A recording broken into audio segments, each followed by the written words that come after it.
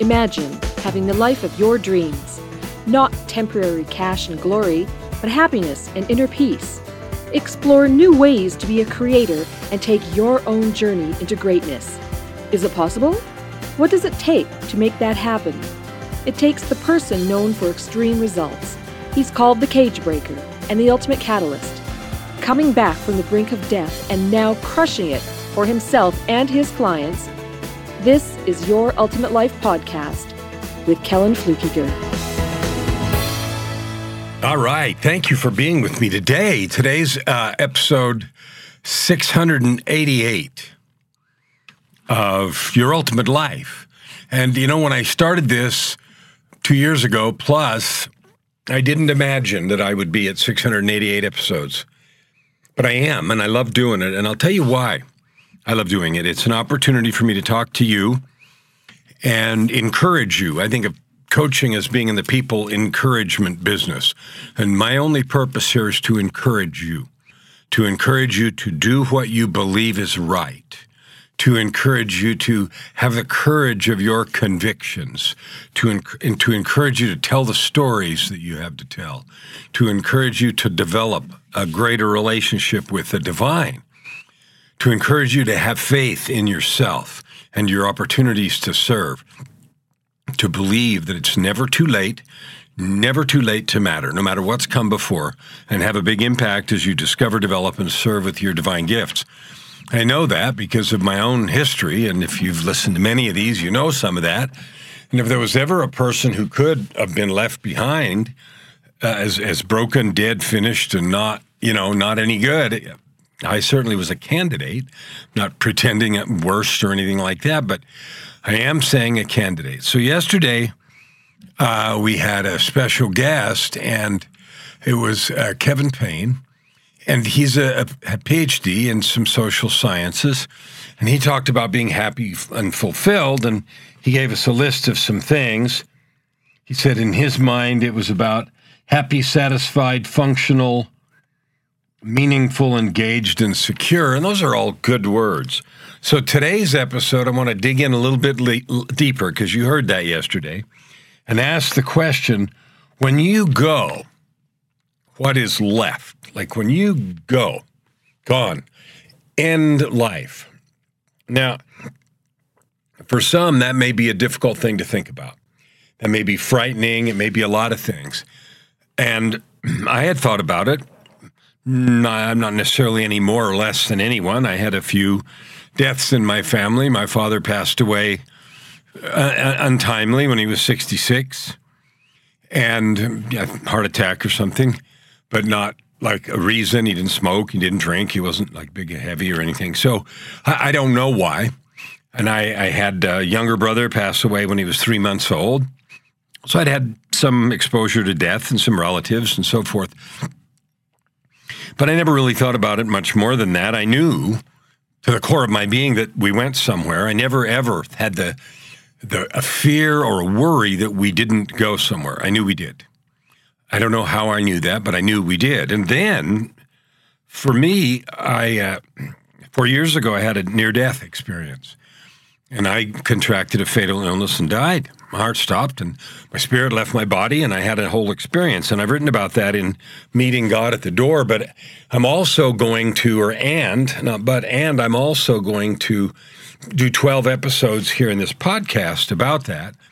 And it's going to start with number 693. So we're just pretty close, a few more, and then we're going to start a series of 12 on a detailed look at that near-death experience. Now, I've done a number of appearances on podcasts, a lot about mental health, addiction, recovery, living your life purpose, finding your life purpose, serving, coaching, just a whole host of topics. But a few of them have been about this near-death experience, and that spawned a couple of books. Meeting God at the Door was the first of those. And it was nothing like I imagined it would be, and it was more incredible than I thought it could possibly be. So when I talk about when you go, that's what I mean. When you go, when you're gone, what is left? What are you leaving behind? And In one way, I know I have a client actually who's creating a significant intergenerational wealth. So a substantial balance sheet of assets that he will pass on to kids and so forth. And so they're going to have a great opportunity to have some real assets, and they're already involved in a business with the older generation, and so they're going to earn their way in, but there's a substantial amount of intergenerational wealth that's available. So that's one thing that someone's creating. But that's not something you take with you. That's literally what is left, because you don't take anything with you except who you are, right? And I can't imagine that when we die, when our spirit, the essence of energy, leaves our body, I can't imagine that we're somehow different. And that just doesn't make any sense. That'd be like saying you go to sleep one day and you wake up the next day a completely different person. It didn't happen to me in my near-death experience. I went into a coma for 2.5 weeks, and I came out of the coma with a mind-blowing, substantial, huge experience. But any changes were choices that I made because of something I learned. Like the experience didn't change me. I changed myself based on things I learned and choices I made in that experience. So if you think just straight up, what will be left when you leave? Well, the short answer is whatever you create today. Now let's dig into that, because yesterday we talked about our guest, and we talked about being fulfilled, about creating things that you want to create, talked about the mundane things, about finding transcendent experience in the mundane. I love that idea because we so often get stuck in the thought that I have to go somewhere and have an amazing experience, or I can stay where I am, but it has to be some amazing experience for it to be an amazing experience. Excuse me. Hiccup. And it's not true. You create your life. You create your ultimate life here right now. Now, we define ultimate life as a life of purpose, prosperity, and joy that you create by serving with your divine gifts. And one of the things we need to have is resources, cash, money. We have to earn that or create it. And sometimes some of us get, given wealth. Certainly didn't happen to me, but the children of that client I talked about, they're going to have some. And I know some other people that have, and that's great. But we're not taking any of that with us. So the only thing we're going to take with us is who we are, our attitudes, our feelings. And I'm quite certain we're going to remember all of those things that we did, that we said, and all the rest. And so I suspect that the question, when you go, what's left, is important to understand. Some people say, well, I'm going to create this legacy, and the legacy might be cash, the legacy might be property, the legacy might not even be material or possessible. What if it's a legacy of love? What if it's a legacy of service? What if you decided the legacy, the thing you're going to leave, is the reputation and the acts of service that you do, or the acts of love that you give and show, or the way you raised your family if you had one, or the way you interacted with work colleagues or business partners or clients. Always ethical, always on time, always looking out for their needs. I'm not saying you do that or you should or anything else, but I'm saying if you did that, you'd leave behind that reputation. And on the other hand, if you cheated, cut corners, nobody's watching, and we sort of have that approach to life, it's okay to do anything as long as we get away with it, then that's what we're going to leave behind too. And the things that we do that create that leave behind also go with us in terms of it shapes who we are. So if I'm a person who says to myself, I'm going to cheat everybody everywhere I can, as long as nobody knows, it's okay, I got away with it, then that's the person that I've become, and that's who I am when I move forward. That isn't going to create a bunch of transcendent moments. And we all want to have these moments that feel fantastic. And here's what I want to share with you most powerfully today. You can have your ultimate life today. What I mean by that is you can have a transcendent moment today. So often we think that having transcendent, ultra beautiful, ultra powerful, ultra loving, ultra serve-oriented, ultra feel good, those kinds of things. You can have that today. And you might be looking at me, well, I can't have that today. I got to go to work, and I got some meetings, and I got this, and somebody's sick, and I got this stupid crap I got to do, and bills I got to pay. I can't have a transcendent, beautiful experience today. And I can't say this often enough or loud enough. Yes, you can. And it doesn't depend any at all on anything anyone else does. And this is one of the most key, if not the key piece to creating the ultimate life. I've said a lot of times, and will again, you can have your ultimate life today, you can have purpose today, you can have prosperity today, and you can have joy today. And the reason you can is it doesn't depend on externalities. Happiness is an inside job. A choice to be happy is a choice to be happy. And I have one of my sayings in my personal truth and commitment that says, I am happy because I choose unconditional joy. What in the world does that mean? No, I'm not talking about my beautiful angel wife whose name is Joy. I'm talking about I choose, including this moment, to live all the time in joy. I live that way. It doesn't matter if things go my way or not. It doesn't matter if, things get sick or bad, quote, bad.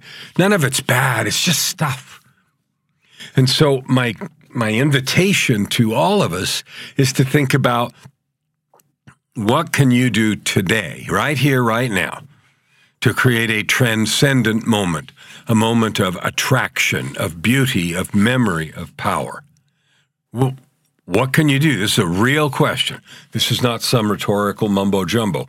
So I will share with you what I've learned over the years of working on myself. And, in 2007, 15 years ago, I had a divine intervention that completely changed who I was being and everything about my life. The intervention didn't change. I changed. I had an invitation that was stark. It was impossible. It was amazing. But I still had to say yes and do all the work because there were no shortcuts. Since that time, for the last 15 years, I've spent all my effort and energy trying to help people, you, me, everyone, to love, to forgive, and to serve each other.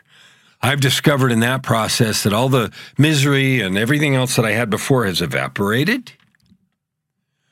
All the resentment and negative feeling that I held toward anyone, whether they hurt me or, anything, has evaporated. All the guilt and shame I carried, which was like 4,000 backpacks full of 1 million pounds each, has evaporated. I live in a state of perpetual and unconditional joy. And you might think I'm either stupid or crazy or on drugs or something. And the truth is, no, I'm on the Spirit. I'm on eternal joy. I'm connected to that thing. And there's nothing magic about me. My message from the get-go, from the first episode, is that you can have that. And you can have it today, and joy is a choice. So here's how to do that. Number one, take time every morning to experience joy. I don't care if you have bills to pay, somewhere to get to, bad meeting coming, or any other negative thing. You're still able, if you want to decide to take joy in small things. You're breathing. Very likely you have the freedom to do what you want today. Now, I understand there are people that listen to this that might live in an authoritarian regime where you don't have freedom to do what you want today, but most of the folks that are listening, you do have freedom. And even if you don't have physical freedom, you have mental, spiritual, and emotional freedom. And you might say, oh, that's nothing without physical freedom. And yes, it is. Ask Nelson Mandela, who spent 27 years and then came out and became president. The reason he did is because of how he spent the 27 years. Viktor Frankl in the concentration camp wrote Man's Search for Meaning. It was a book observing that even in the most terrifying of places, in a concentration camp, he was happy, he was able to direct his feelings and not allow the externalities to create who he was. So if you want to create transcendent moments, start small. Start right now. Get up in the morning, and if you're already up, stop for a minute now, because I've invited you to, and decide what you're really grateful for. And think about that thing until you experience the bodily feeling of gratitude. And if you can't feel that, then pick something else because you're not grateful enough. When you truly find something or someone or some situation, breathing, have enough to eat, have a partner that's good, someone that you know was healed from an illness, they didn't die or whatever, and there's a whole bunch of reasons that you can pick in your life. And they're not stupid and they're not small. And yes, there may be other things that are not like you want. That's got nothing to do with it.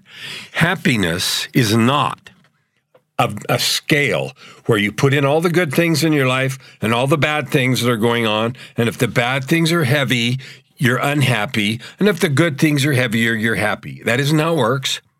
Or if they're even, I'm kind of meh. That isn't how it works. You can allow it to work like that, but you can also choose. Even if the scale is like this, with all the things you didn't want, didn't expect, bouncing on the ground, bouncing on the tabletop, you can choose to be happy because happy doesn't depend on the events. Hear that again. Happy doesn't depend on the events. If I learned anything out of the experience I had when I died, and the 15 years of work I've been doing since I walked away from the career I had and ended all the addictions and problems, I've learned that happiness only depends on one thing. It's a choice. I choose to be happy. No one can take that away from you. Not for any reason, under any circumstances. Now, something that people talk about sometimes is the beauty of a snowflake. And we all know that for whatever reason, no two snowflakes are alike. So as the water in the air crystallizes, every crystal lattice that forms is different. Appreciating the beauty of a snowflake is a place to start. And whether it's a snowflake or a raindrop or a set of words, I picked out of my personal truth and commitment statement this morning, one sentence, and it's many pages long, and it's just declarations about who I choose to be. One of them said, I conceive and complete every thought and action to serve. Whoa, what a statement. I conceive and complete every thought and action to serve. So I pondered on that for an hour or so this morning, thinking, how can I be that so much that every thought and action actually is that true? And in the thinking about it and in my effort to execute, which, it's 2:00 in the afternoon, I'm sure I failed a bunch of times, but I love myself for trying, and I'm thinking about it, and I'm going to think about it again tomorrow. That's my thing for a few days. I conceive and complete every thought and action to serve. And because I think about that, I'm happy. I've had opportunity to make people happy. I've had opportunity to have good coaching calls. I've had an opportunity to enjoy my life. No, everything isn't going like I wanted. And what's that got to do with anything? You can have happy and be happy right now. And learning to do that, I promise you, will help you create your ultimate life. Open your heart and this time around. Thank you for listening to today's episode. We hope that you take it deeply into your heart and decide for yourself how you can create anything you desire. If you like what you heard, please subscribe to this podcast and share it with your friends. As always, we'd love to hear your feedback and topic suggestions. Until tomorrow, this is Your Ultimate Life with host Kellen Flukiger. Stand with your heart.